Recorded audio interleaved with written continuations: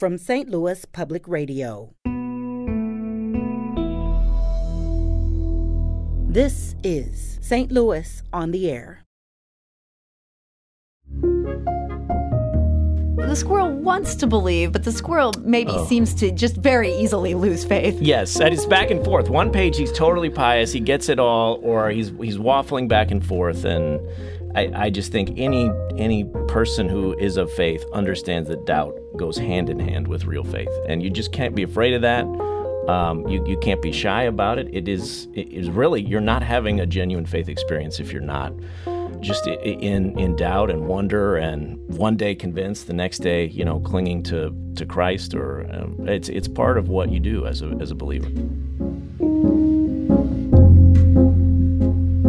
I'm Sarah Fenske.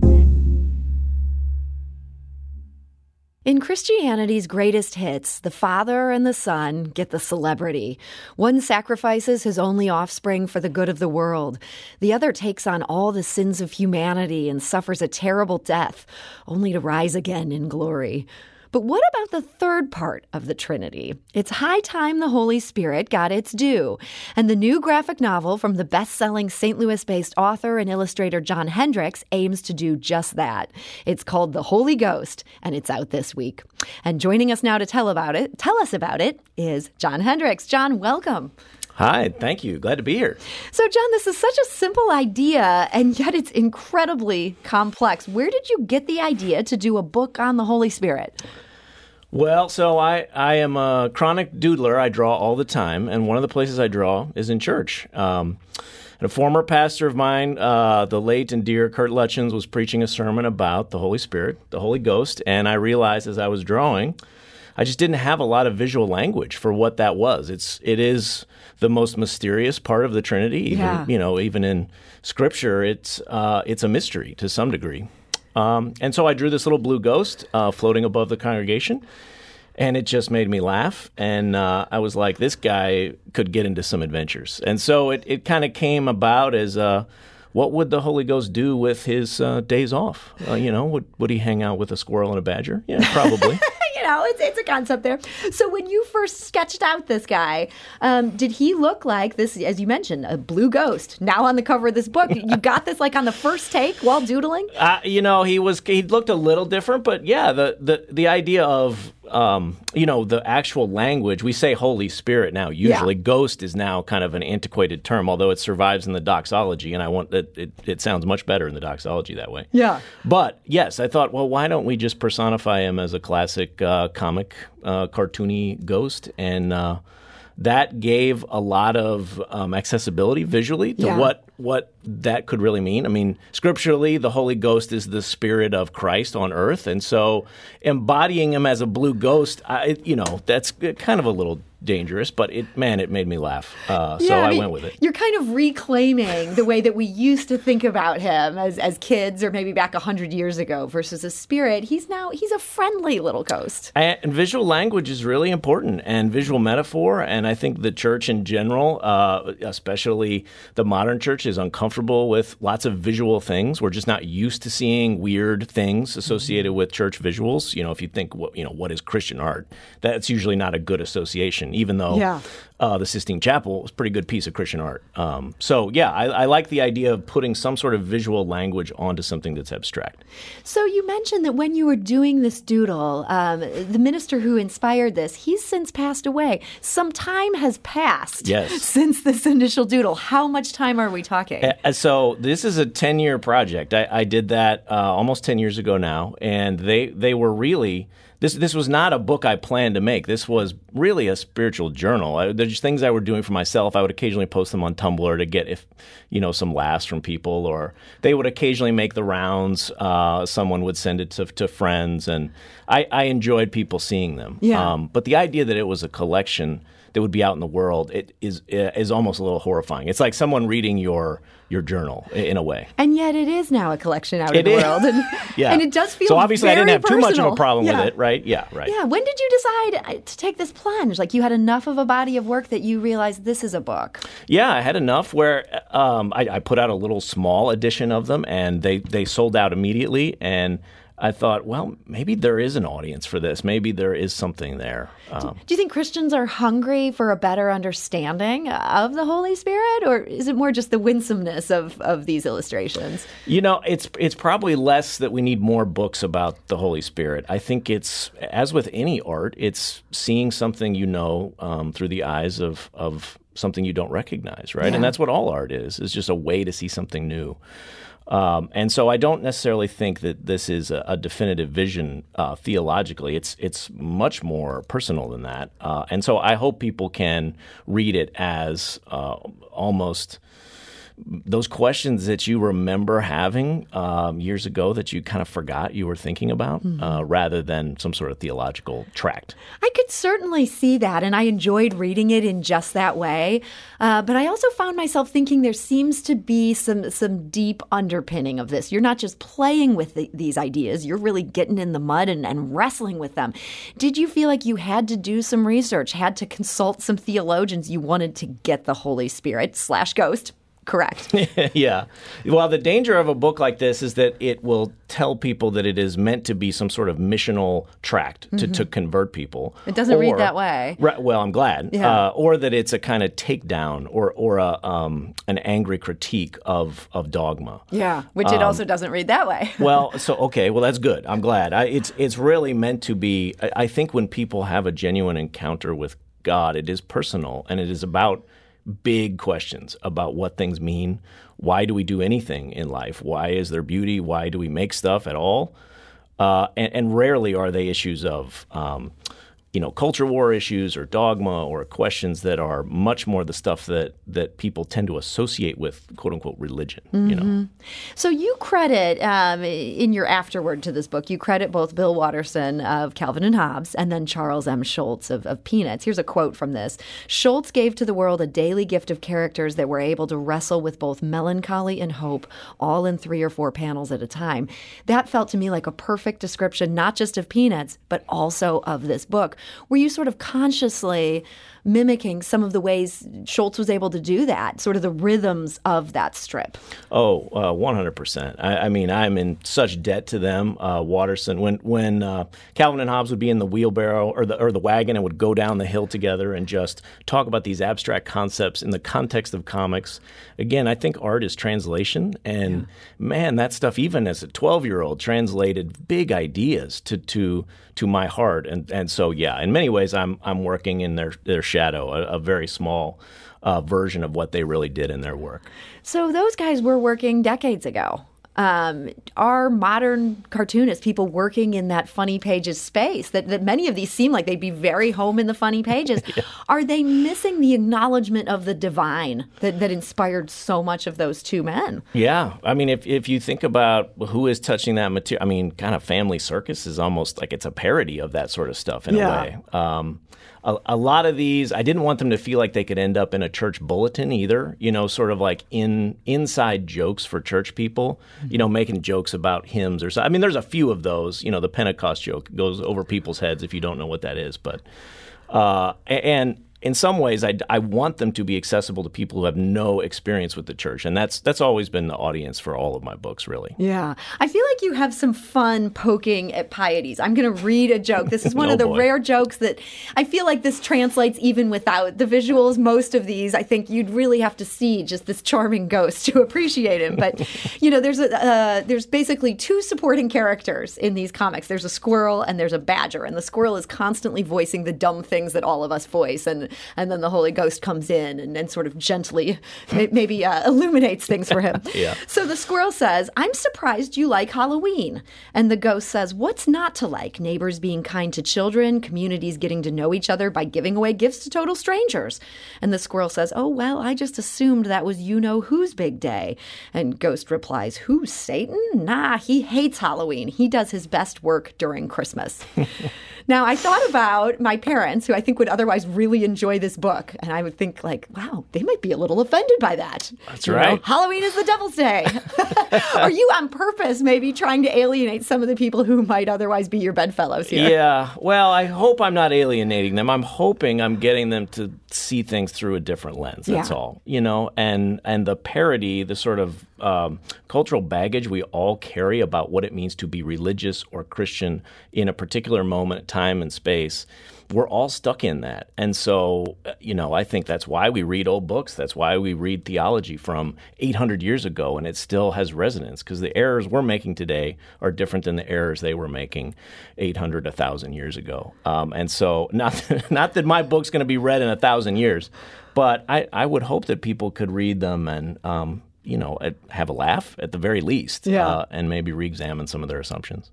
And so you have your squirrel and your badger. They're both so charming. Not quite as charming as the ghost, who's a very charming figure. I totally agree. Did you have the squirrel and badger in mind as representing different things, or are they just kind of useful in whatever scene they're in? Well, the squirrel is definitely, they're all me to some degree, but the squirrel is definitely more me, or a self-portrait in most of the comics. And then the badger evolved as he needed a foil that was like a religious, someone who's very pious, knows they have all the right answers. I just did an interview about the book, and someone suggested, the badger represents the priesthood because he's in the black and white. And I was like, that's a great idea. I wish I had come up with that. I'm glad that went over your head, because that also went over my head. Well, I'm just going to keep saying it from now on. But obviously the badgers the squirrel throughout this. So there's a wordplay there, but that's as far as I went. And the squirrel is you.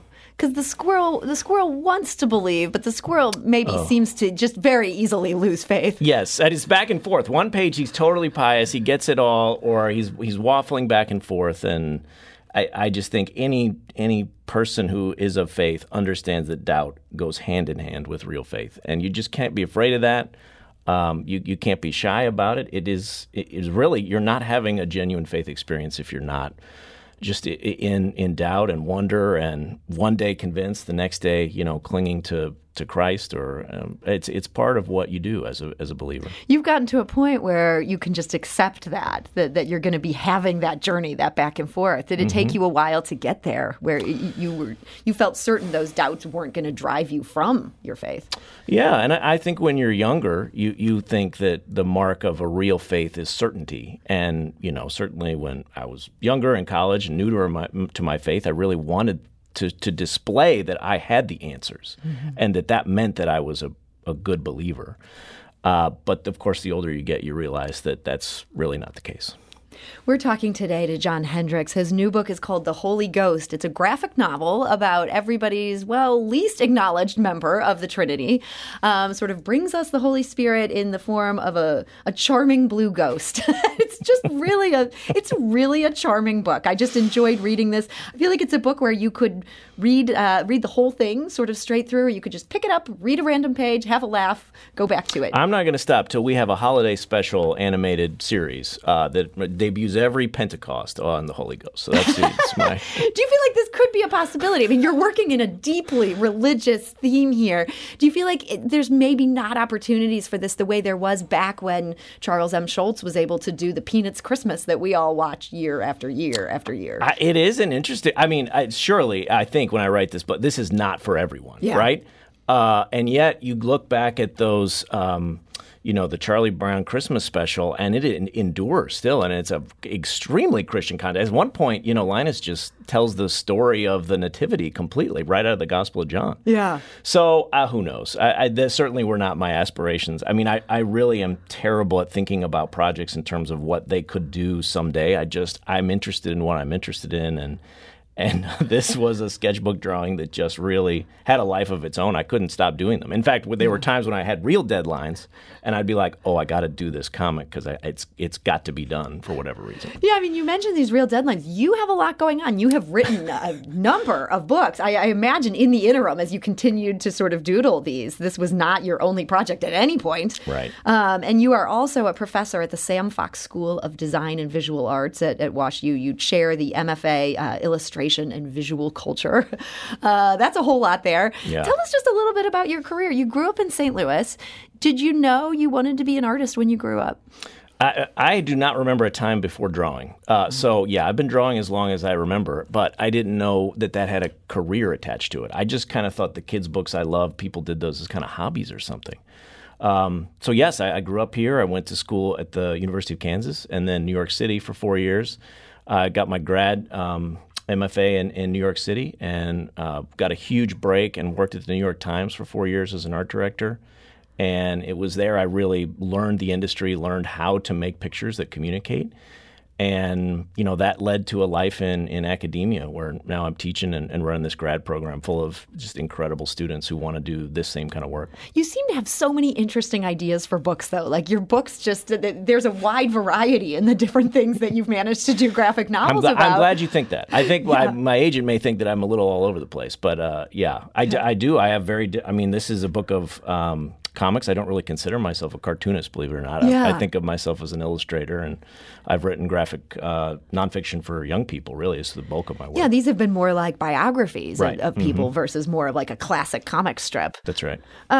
So with all these different things, ping-ponging around in your head, do you ever resent the demands of teaching and, all the time that job, I'm sure, is a full-time job in and of itself? You would think that would be the case, but I genuinely love teaching. I love being with young artists that are interested in this stuff. It's invigorating. I think it makes my work better. It makes me actually leave the studio. I'm much better if I have somewhere to be. If it just endless time in the studio, I just wander around and. You need those restrictions almost. Yeah, I just thrive with lots of things going on, and teaching has been an unexpected and real blessing in my life. I did not come out of grad school thinking, I'm going to go into the academy and be a professor someday.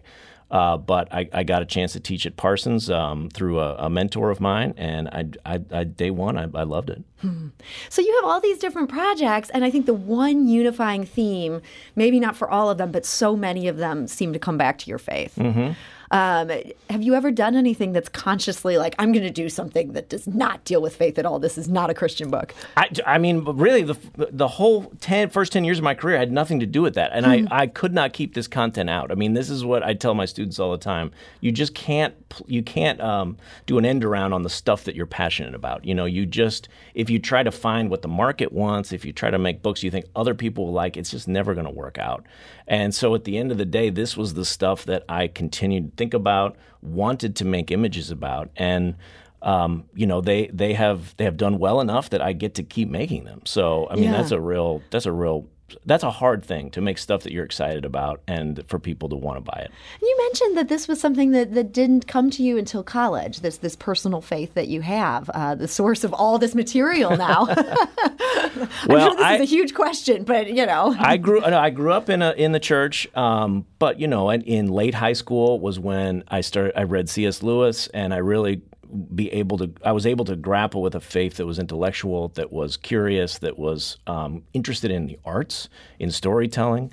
I read Dietrich Bonhoeffer in college, and Tolkien, and all the people that now are these foundational thinkers of the faith that I look back to, Annie Dillard or Dorothy Sayers or any of those folks. That gave me that foundation of like, oh, I can be a person of faith and be interested in art making, to be an intellectual and be someone who cares about what we say through the lens of a rich and real faith. And you feel like that hasn't held you back? I don't know. I think I'm doing okay. Yeah. I don't know. You tell me. I think there are some projects where I'm like, I wish this had a bigger audience. I wish more people could find this book.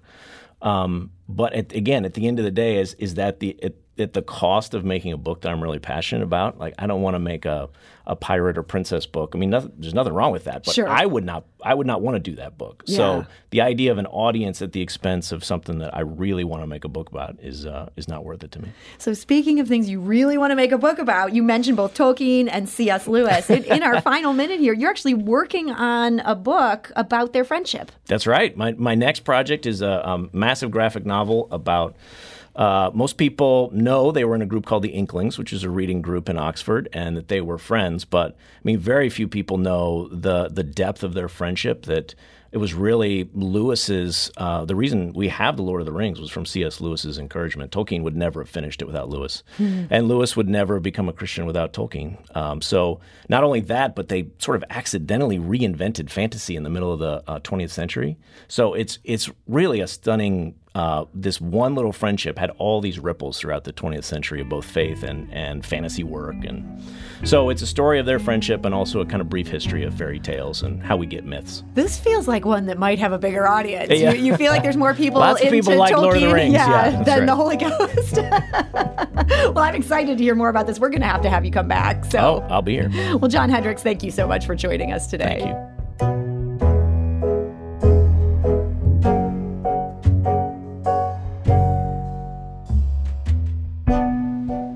Today's episode was produced by Sarah Fensky, with audio engineering and podcast design by Aaron Dorr.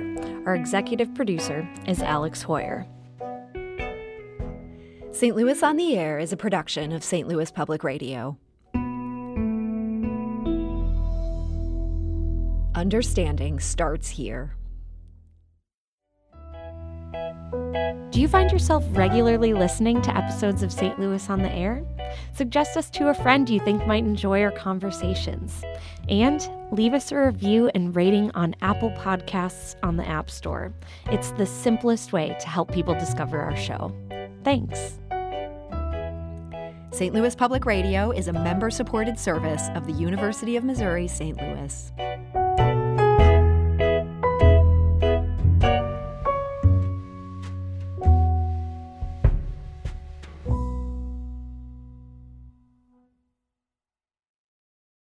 Support comes from the Missouri Forest Products Association. Missouri produces wood pallets, railroad ties, white oak barrels, hardwood floors, and more. Details on the variety of products made in the state are at choosewood.com.